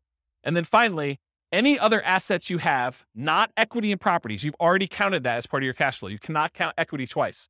But any other investments you have that you've invested in stocks or bonds or mutual funds or anything like that, maybe you made hard money loans, all of that stuff clumped together times whatever you consider to be your safe withdrawal rate. So the safe withdrawal rate is the percentage of money that you could take out each year from your investments that are invested in these things, stocks, bonds, mutual funds, things like that, that you can safely withdraw that you're not likely to run out of money. And there have been studies done on this. If you guys have heard of the Trinity study, that's a study that talks about using the 4% safe withdrawal rate, where they've done studies based on certain percentages in stocks and certain percentages in bonds, and that you're not very likely to run out of money over a 30-year time horizon if you use 4% to take money out. So if you have $1 million, you could take out $40,000 a year. The $40,000 does adjust up with inflation each year, but you take out $40,000 a year and use that to live on, okay? So that's what yearly safe withdrawal rate on any invested assets means. So the three parts: passive income, Social Security, pensions, annuities, net cash flow, and then that yearly safe withdrawal rate on invested assets. The sum of all three of those, if it exceeds your minimum target monthly income in retirement, then you're financially independent. Okay? Any questions on this? Cool. So here are the changeable assumptions. I made up like a prototypical person who's doing this. I call them Norm and Norma if you guys are listening to the Real Estate Financial Planner podcast, but it's basically the same assumptions there. They're married. They're both 21 years old. They recently graduated from college, and they're working in a technology department of a large healthcare business. They have a total of $10,000 saved up. They earn combined between the both of them $72,000 a year. That's $18 per hour times 2,000 hours, $36,000 a year each. They're saving about $1,000 per month before they buy any houses. So that's based on them renting. They're renting somewhere for $1,800 a month, and they're able to save $1,000 of their $6,000 a month in income toward financial independence. They are obsessed about achieving financial independence, and they're looking through all these different strategies, trying to find the optimal one for them, the one that both fits their lifestyle, what they're willing to do, but then also gets them to FI as fast as possible and as safely as possible, honestly. They want to find their best path. We talked about that. They're both going to take Social Security at age 67, so we've got that modeled in. And Social Security is estimated based on them working until they're full age 67. But technically, they are, if they stop working early, it should be a little lower than what I have programmed in here. So if they achieve financial independence at age 50, then they're technically not working until 67. So the Social Security that we have modeled in is a little bit higher than that. Any questions on the assumptions? And you could change all these. So if you make $80,000 a year, go ahead and change it. You can go ahead and log in and change all the assumptions for all these scenarios. Any questions on these? Cool. So these are the loans we're going to use on your sheet. So they're primarily doing this 5% down with monthly MI, 5.5% down payment. That's the one I'm primarily focused on in all the scenarios. If they're doing in parallel buy and hold, these are the 15%, 20%, 25% down options. So I'm using those when I talk about the 15% down, 20%, or 25% down ones. You got the worksheet for that. So I did this for 60 years, modeled 60-year time frame. Their effective income tax rate for calculating their depreciation benefit is 17.85. I assumed inflation is 3% per year. That mortgage interest rate based on their owner-occupant is 5.5%. It does have PMI. I used a 4% safe withdrawal rate, and they're doing that $5,000 a month in their target monthly income retirement. And in an ideal world, if they could get to $10,000 a month, they're not living on that right now, but if they could get there, that would be ideal for them. Okay. Although I'm not using it in tonight's presentation, but that is one of the things that they're doing. Okay. So let's talk about the property that they're using. So there's a $375,000 property. They're buying it for what it's worth. They're not getting a discount. They're not paying a premium. They're putting 5% down, and there's PMI on that. The property value goes up at 3% per year, by the way. It's keeping pace with inflation. 1% of the purchase price and closing costs at the time of purchase. They were not able to negotiate with the seller and get the seller to give them any seller concessions, so they got to come to the closing table with all their own closing costs. The interest rate we talked about, 5.5% for that 5% down, plus the PMI. They're getting 30-year loans. Rent on that property, $2,600 per month, and rent increases with inflation as well at 3% per year. When they're house hacking, one roommate's worth $650 a month. Two roommates, $650 each, $1,300 total. Three roommates, $1,950 for the three of them. And for four roommates, if they're able to buy like a 5-bedroom and rent it out that way, it is $2,600 a month. Okay, so $650 per bedroom. And then 3% of the monthly income is the assumed vacancy rate. 10% is assumed maintenance rate, so they're putting aside 10% of rents and maintenance. And then 0.75% of the value of the property each year is the assumed property taxes rate. So the initial value is $375. That works out to be about $2,800 and change per year in property taxes. And as property values go up, that property tax number goes up too, because it's always a percentage of the value of the property. And then 0.4% of the value of the property is the assumed property insurance rate. And that is also based on that price, $375, which means that goes up as property values increase too. And in the first year, it's about $1,500. And then for calculating the depreciation benefit, I assume 15% of the value of the property is land. So you can only depreciate the value of the building. You cannot depreciate the value of the land. And so in order to do that, we need to know what the value of the land is. Any questions on my assumptions? Cool. All right, let's look at numbers. Here we go. So if Norm and Norma decide to keep renting and take all of their $1,000 a month that they're earning and they put it in the stock market, it takes them 482 months to hit financial independence. You may want to write some of these numbers down, of the ones that you're interested in comparing it to, so that you can see when you get to ones that you're there, because there's going to be a lot of numbers thrown at you. So if you're concerned about this, because I can't fit them all in the same chart until the very end, and it's really small font. So 482 months if they just do the stock market and they rent. What if they buy an owner-occupant property? They buy a property with 5% down, they move in, they live there. If they do that and they invest in stocks, the amount that they can invest in stocks decreases by a lot. They were saving $1,000 a month by buying a property to live in. They've increased their expenses because it costs them more to buy than it does to rent. Instead of saving $1,000, now they're saving $420 a month. And it actually still speeds up their time to financial independence, where it only takes them 396 months. How is it possible that somebody who is saving less money and investing in stocks, and the majority of their money for retirement is coming from stocks, how does it speed up their time for retirement? How is that possible? They're saving, instead of $1,000 a month, now they're saving $420. How are they able to get financial independence earlier? The house value doesn't count toward their retirement, right? Because you've got a house, you can't use the equity in the house as part of your equation for whether you qualify for financial independence. So even though the house value is going up at 3%, the stock market's going up at 8%. It'd be worse for them to keep any money in this house, right? So like, what is causing them to be able to achieve financial independence earlier? Pay off the mortgage. So by the time the mortgage gets paid off, they no longer need to be able to afford that principal and interest part of that payment. So they're, instead of having to earn $5,000 a month, now they need to earn about $3,000 a month in order to be qualified as financially independent, because they don't even have enough income to pay for the mortgage anymore. There's no mortgage, right? So that's why it's lower. 396 months is how long it takes them if they buy a house as an owner occupant. If they keep renting, they stop buying a house now, they went back to saving $1,000 a month, and instead of just buying the owner occupant, they saved up, they put 20% down, they bought up to 20% down rentals, they can retire in 370 months. So faster than if they bought a house and invest in stocks. So they're renting here themselves, but they've got 10 rentals, 370 months. If they do 25% down rentals instead of 20% down, so they take a little longer to save, but the cash flow on them is a little bit better, it takes 346 months to get there. If they say, hey, listen, I want to do this 15% down non-owner occupant loans, but they pay PMI, that's still 370 months. So it's still 370 months whether they put 20% down or 15% down. It's faster if they do 25% down. And by the way, this one is part of the buy and hold class. I go through this in detail. I'm just sort of getting to the spot where we start talking about house hacking. Okay. This is sort of like build up. Okay. So ignore house hacking for a second. Should they rent or should they buy? Should Norm and Norma keep renting for $1,800 a month, increases with inflation, or buy a property with almost $600 a month higher cost? They go from saving about $1,000 per month when renting to about $420 per month when they buy a property to live in. Should they rent or buy? They have reduced savings amount. Will it matter? And we already talked about this. They eventually pay off that mortgage. And if you wait till you pay off the mortgage, then your qualification for financial independence gets much easier. So that sort of becomes an easier hurdle once you get to that point. Okay, so now they owner occupy, then they do 20% down payments. So this one, they buy one owner occupant property, then they take their extra money and they save up for 20% down payments. That takes 394 months. Just the tiniest bit faster than if they buy the owner occupant and they do all stocks. Doesn't really make that big of a difference.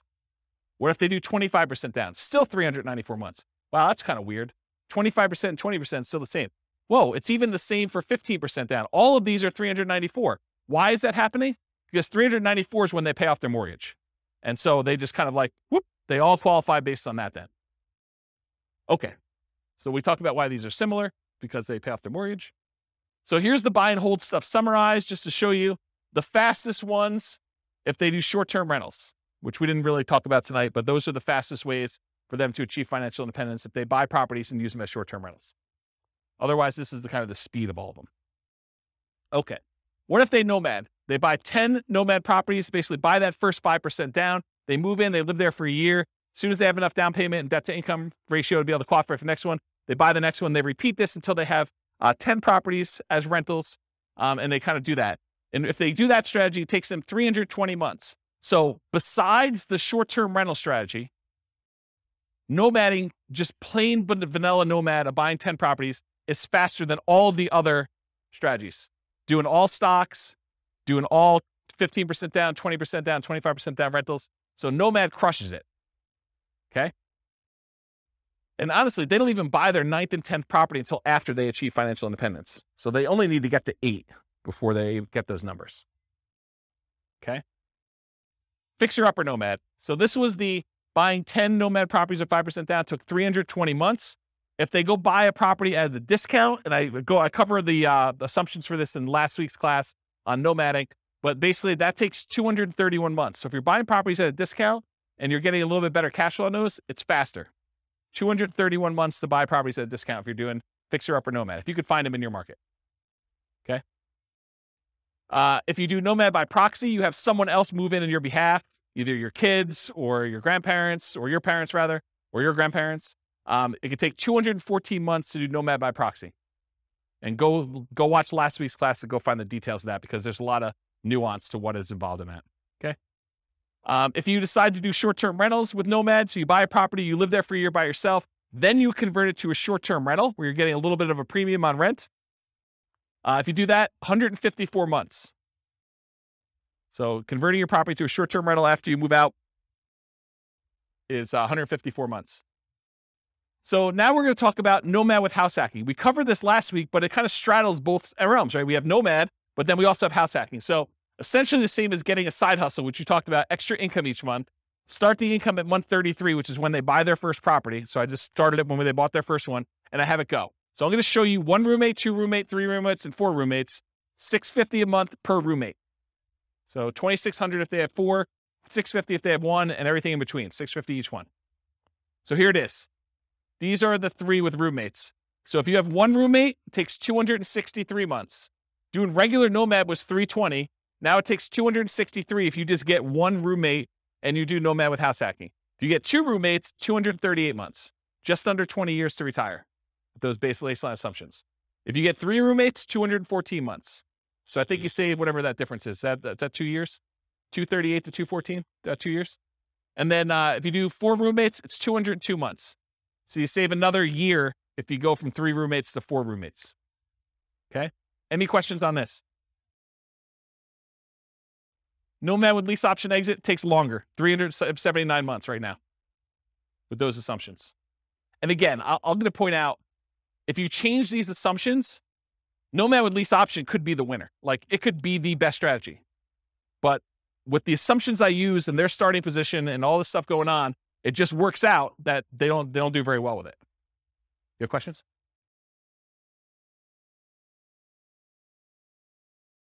No. As soon as they retire, they stop with roommates. So as soon as they hit financial independence, they no longer have roommates because they have enough income coming in after that.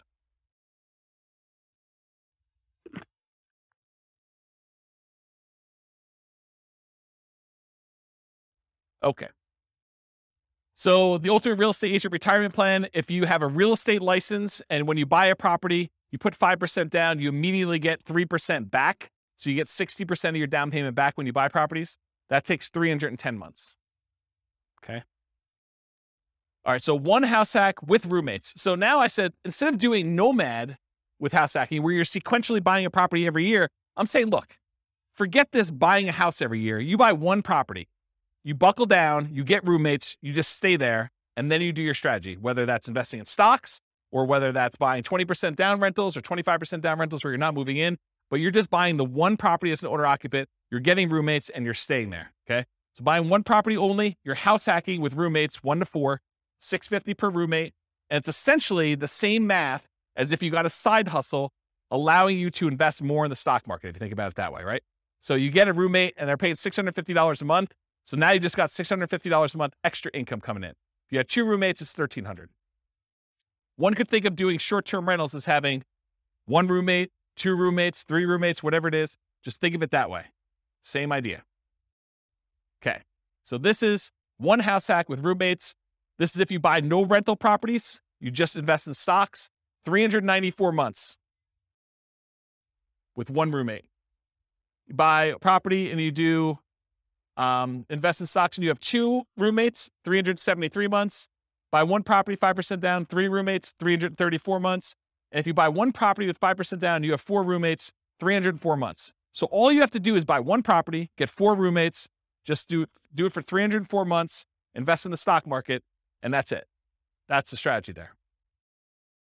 Okay, what if you do house hacking and then you buy rentals? So we're still doing that 1 owner-occupant property. We're still getting 1, 2, 3, or 4 roommates. We're going to vary those. But then you're going to buy up to 10 non-owner occupant rentals. So you're not doing any more nomading. You're not moving anymore. You're just buying 15% down, 20% down, 25% down rentals when you do this. You're going to vary your down payments between 15% down with PMI, 20 or 25. And we're also going to compare this to not doing rentals, just investing in stocks, just so you can see the number. Here they are. So you buy 1 property with 5% down. You have 1 roommate and you invest in stocks, 394 months. You buy 1 property with 5% down, with 1 roommate, and you buy 10, 15% down rentals, 357 months. You buy 1 property, 5% down, and you have 1 roommate, and you buy 10, 20% down rentals, 357 months. It's the same as whether you do 15% down or 20% down. Doesn't make that big of a difference in this case. You buy 1 property with 5% down, you do 1 house hack, with 1 roommate, and you have 10, 25% down rentals, that's faster, 336 months. It was better for you to put 25% down in this particular situation with these assumptions than it was to do 20% or 15%. It's faster. Counterintuitive.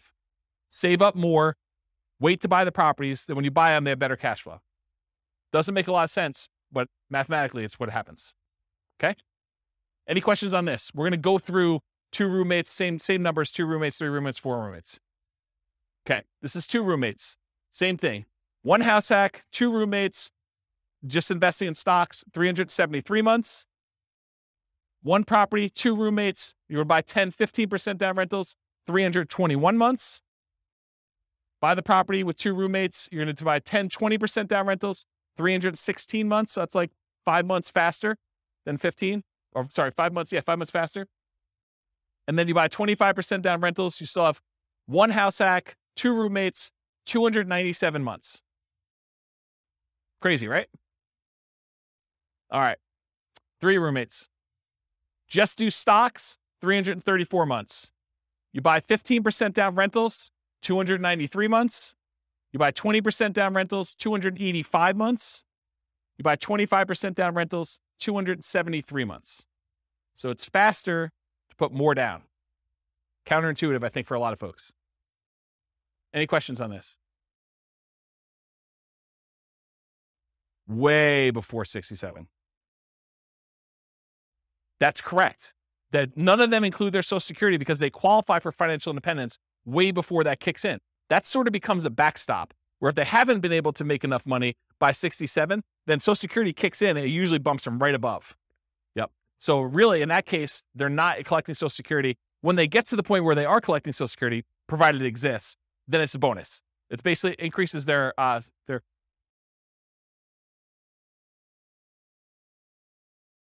till 67. What do you mean?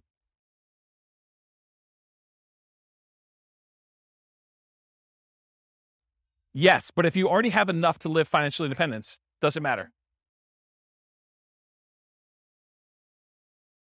Yes. And so that's correct. That's what I said before. That's why I said I assumed it was going that you're working to 6, 7, but really, if they stop working early, it's going to be lower than that. But by then, it doesn't matter because they've already achieved financial independence earlier. They have enough income coming in from their investments between, rental property cash flow or the stock market, that safe withdrawal rate, that it doesn't matter because they've got whatever it is, $5,000 adjusted for inflation coming in. Yep.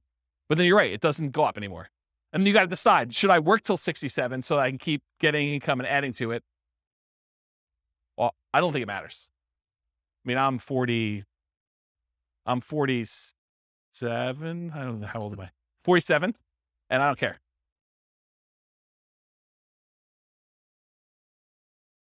Well, so this is why there could be a full day class in this. If we go look at their actual retirement income, when you have rental properties and you just pass over that line, if you haven't paid off your properties, your standard of living tends to increase over time where it doesn't matter. Rents kind of creep up a little bit. Your expenses creep up, but it's only taxes, insurance, and maintenance. It's really not that principal and interest part of the payment. And so that stays fixed. So your cash flow tends to improve. Once you get over that threshold, when you have rental properties, it tends to keep kind of creeping up. And then magical things happen every time you pay off a property. It's a big bump, right? Because you no longer have principal and interest payment at all. So every property that pays off, if you're buying them a year apart or whatever it is, when you're buying 20% down or 15% down, it's nice little chunks up every time you do that. And it's more than keeping up with inflation. Because if your rents are keeping up with inflation at 3%, but rent is the whole amount, and only your expenses, like your tax and insurance, are increasing, the other part of it's staying fixed, the amount of your cash flow is increasing faster than that. Does that make sense? Yeah. So this is why we could dig in. I have charts on showing like all this great stuff. It's really, really cool. But yes, it doesn't matter. Once you get to the point, you're like, okay, Social Security is just a bonus. It's like if property values and rents went down and I just had enough to kind of creep over the line. If everything was paid off, I've got, just enough for that. Then Social Security becomes like an extra thing. But for the most part, it's a blip on the chart for most people. Yeah. Yeah. Age 43. For which one? 273? Yeah. So age 43. That's not bad. Not bad. All right. So this is 3 house hacks, 3 roommates. If you do 4 and you just invest in the stocks, 304 months. If you buy the 15% down rentals, 293 months. If you buy the 20% down rentals, it's 285 months. And if you buy the 25% down, it's 273 months. Okay. Now what I did is I combined all just the house hacking ones, and I tried to group them so that you could just see visually how big they are. The numbers are all there, but it's going to be hard for you to read back there. But you could see this is the one where they are just investing in the stock market. This is the one where they're doing one roommate with 15% down, 20% and 25. And then this is 2 roommates, 3 roommates, and 4 roommates. The difference between 3 roommates and 4 roommates is not significant at all. It's actually the same. So it didn't matter.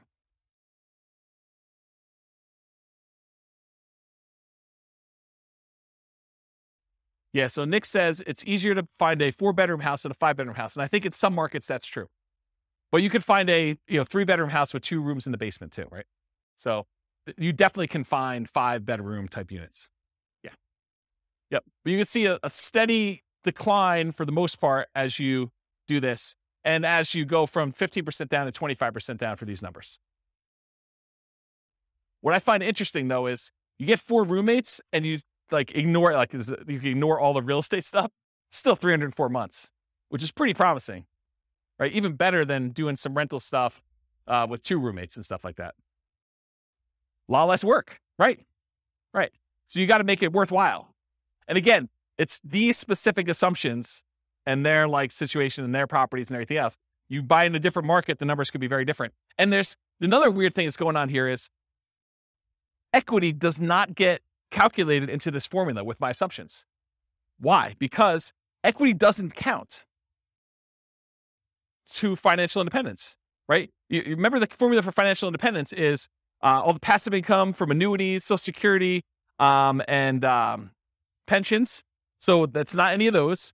Cash flow from properties, it's not really there, although it's kind of a weird function of that when you pay off a property. But then on the bottom part of it is that 4% safe withdrawal rate on any assets you have invested in the stock market, mutual funds, and everything else. It doesn't include equity because you don't do 4% safe withdrawal rate on equity.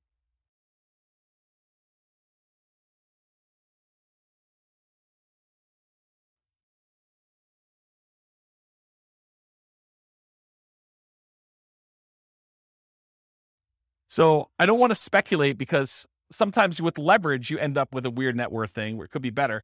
But in general, yeah, you end up with higher money invested in stocks in order to generate that same dollar amount. Yeah. Crazy, right? Okay. So this is all the ones for house hacking. Any questions? Then this is everything. Okay. So the green ones are all the buy and hold stuff. Then it starts Nomad, but these were the Nomad ones that were sort of odd ones out. These were Nomads with house hacking. So I kind of separated those out.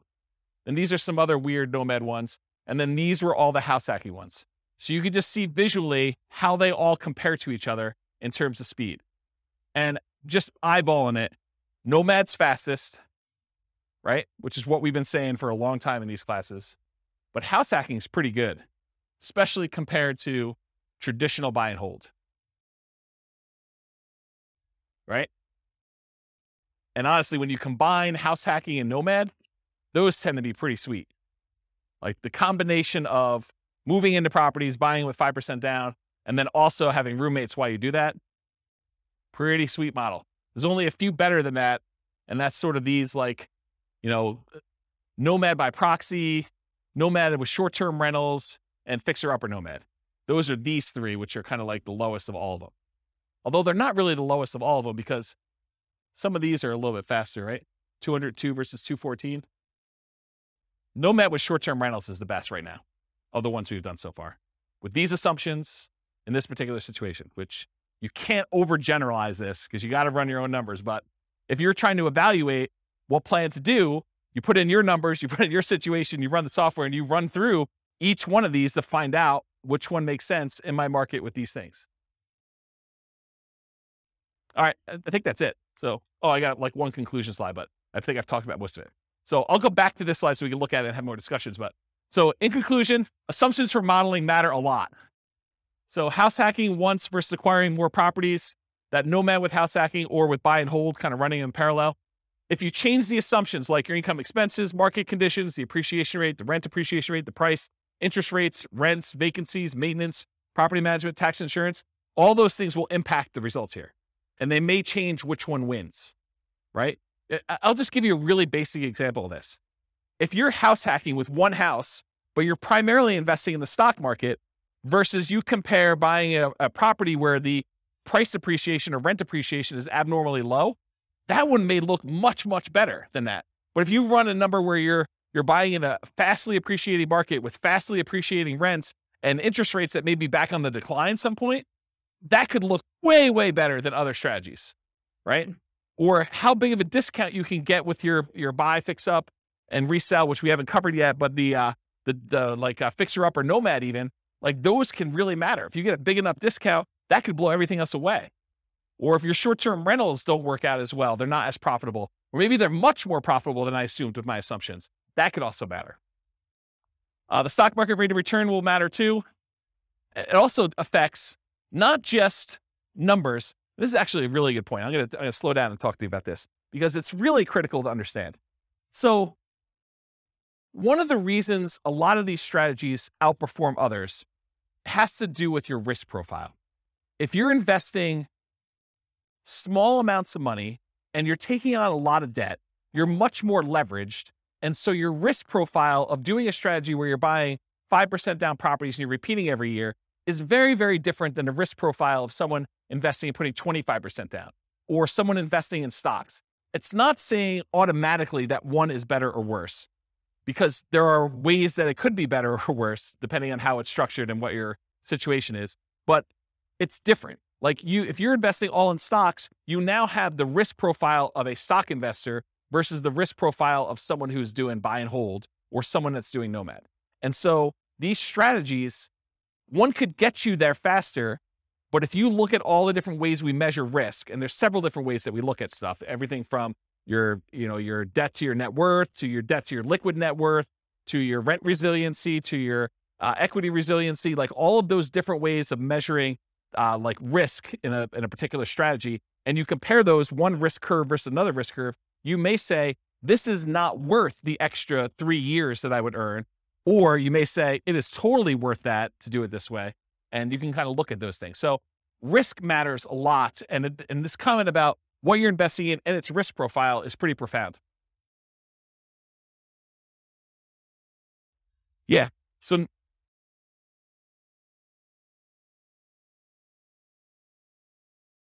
yeah.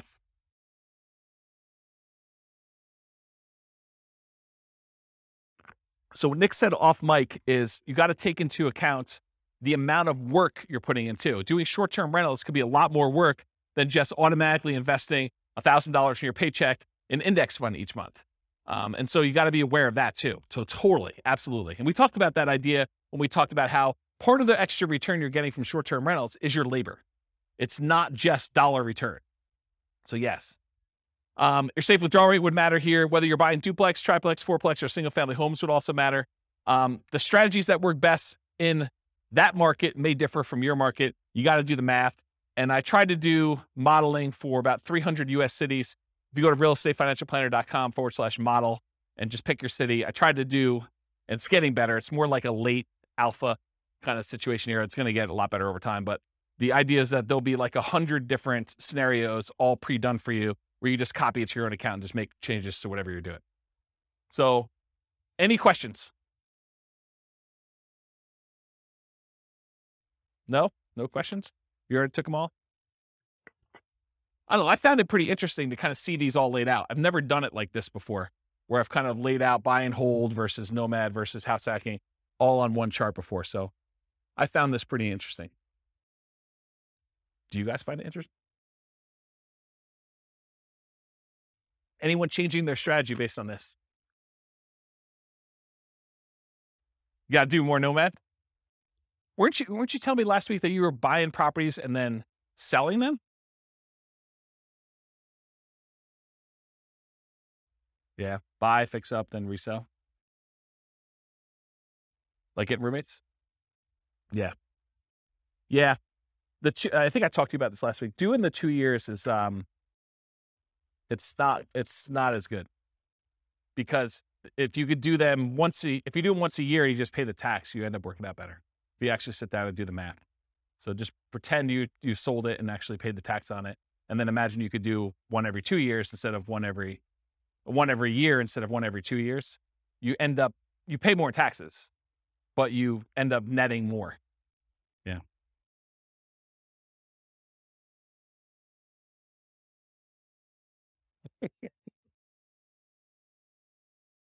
Yeah.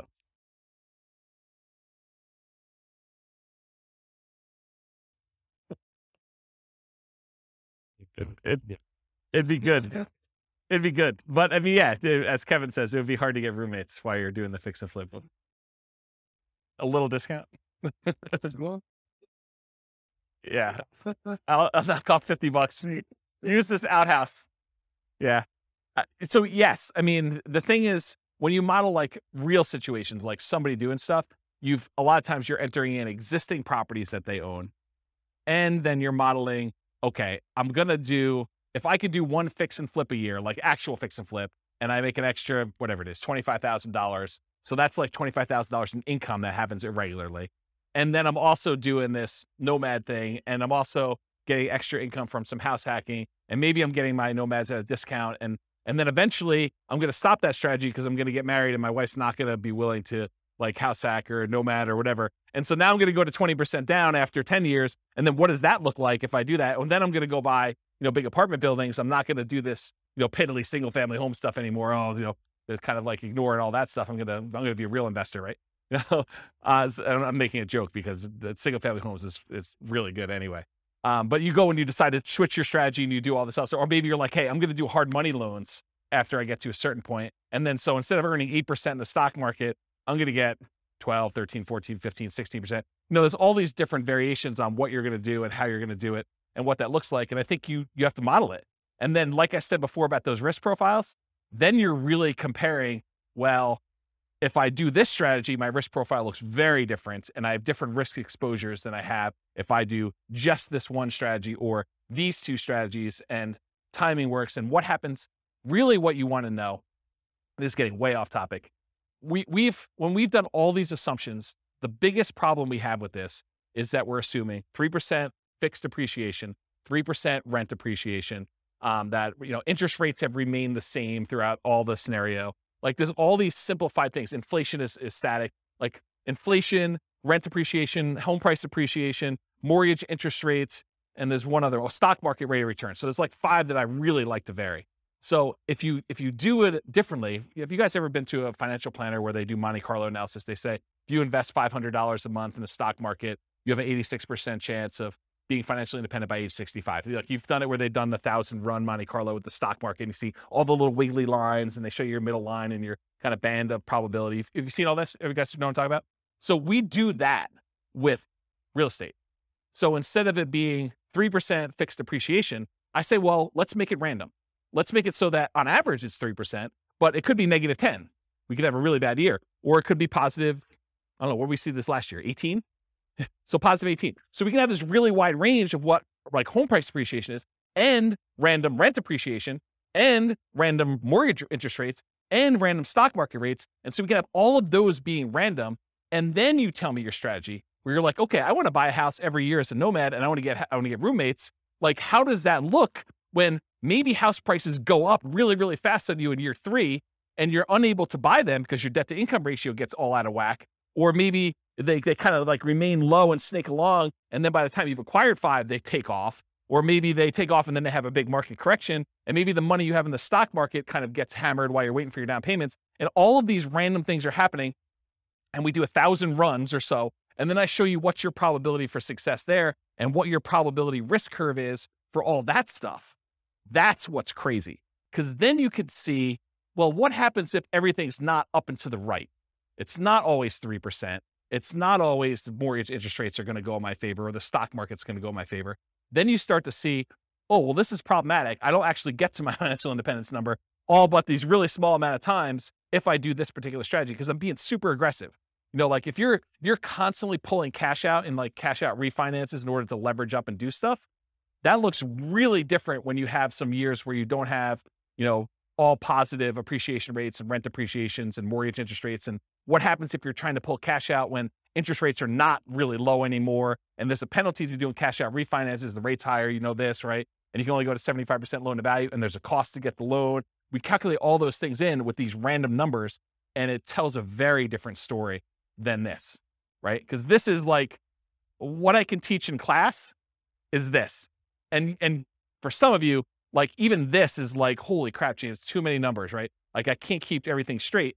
So imagine me trying to go and do Monte Carlo, like good luck, right? But I do that in the Real Estate Financial Planner podcast. So like the Real Estate Financial Planner podcast, not the one that these classes are on, but those are actually like I pick one. So for example, I think we're doing, where is it?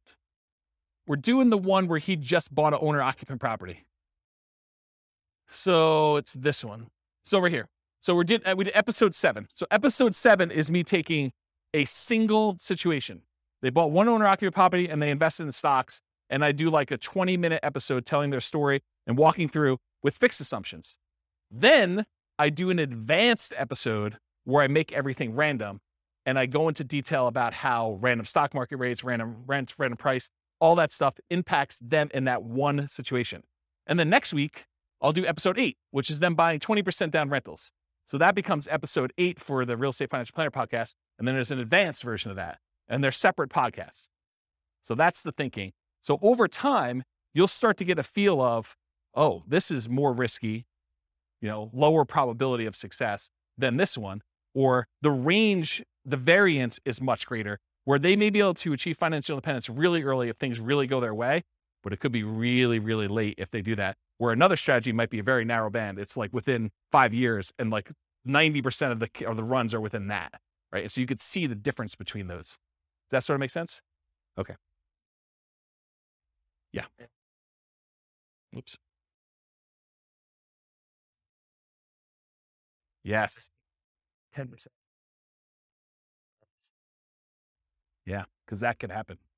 So we could do it such that they're tied. Like I can make it so that, you know, rent appreciation and price appreciation are the same. So if one's going up 5%, the other one's going up 5%. We could do that.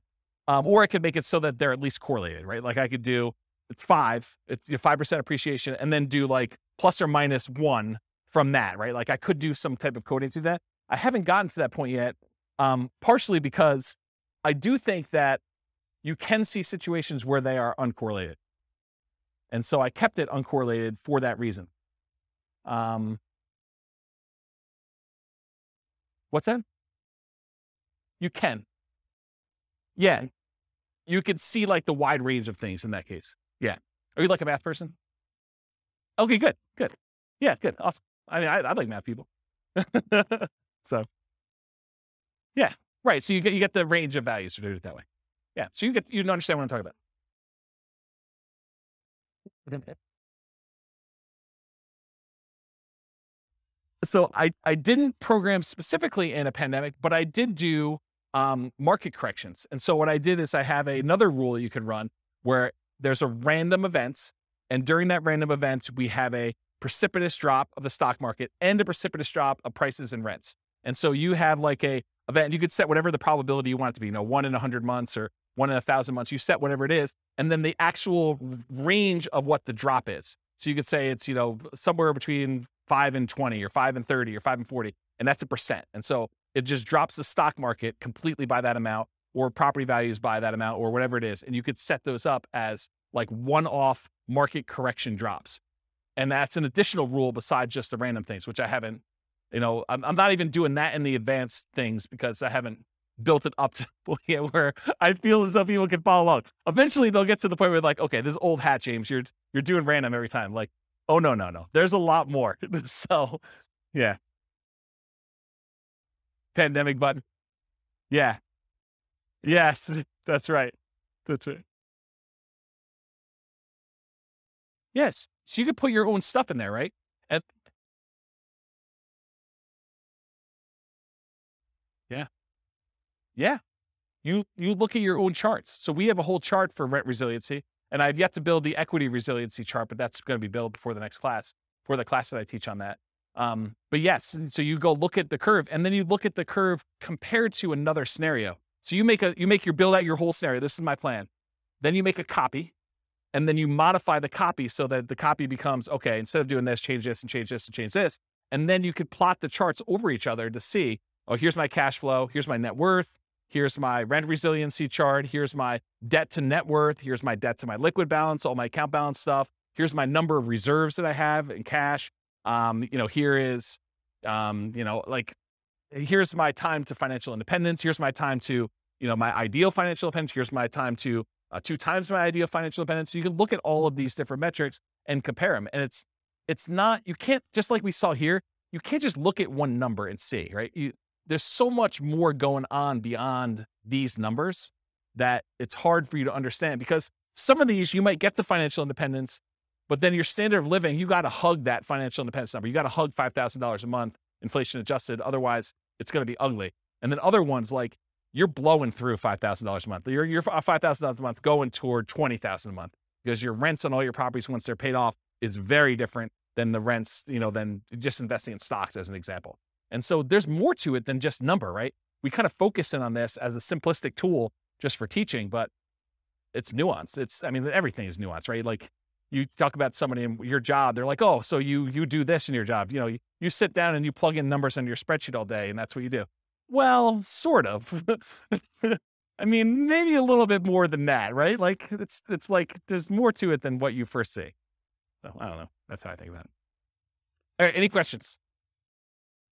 All right. Thank you all for coming. I appreciate it. I will see you all next week for whatever we're doing. With home prices up, mortgage interest rates up, and rents up but not quite enough to counteract the higher prices and interest rates, cash flow on rental properties in Boca Raton is harder than ever. Book a call with the Real Estate Financial Planner to apply our proprietary 88 strategies to improve cash flow on your rentals. See the show notes for a link to schedule your call and improve your cash flow today. If you're a real estate agent, lender, or professional in Boca Raton that wants to help our real estate investor listeners, consider reaching out to learn about collaboration opportunities with this podcast. We'd love to add more value to our listeners by having you assist our investors buy, sell, and finance their real estate investments. See the show notes to schedule a call to discuss collaboration opportunities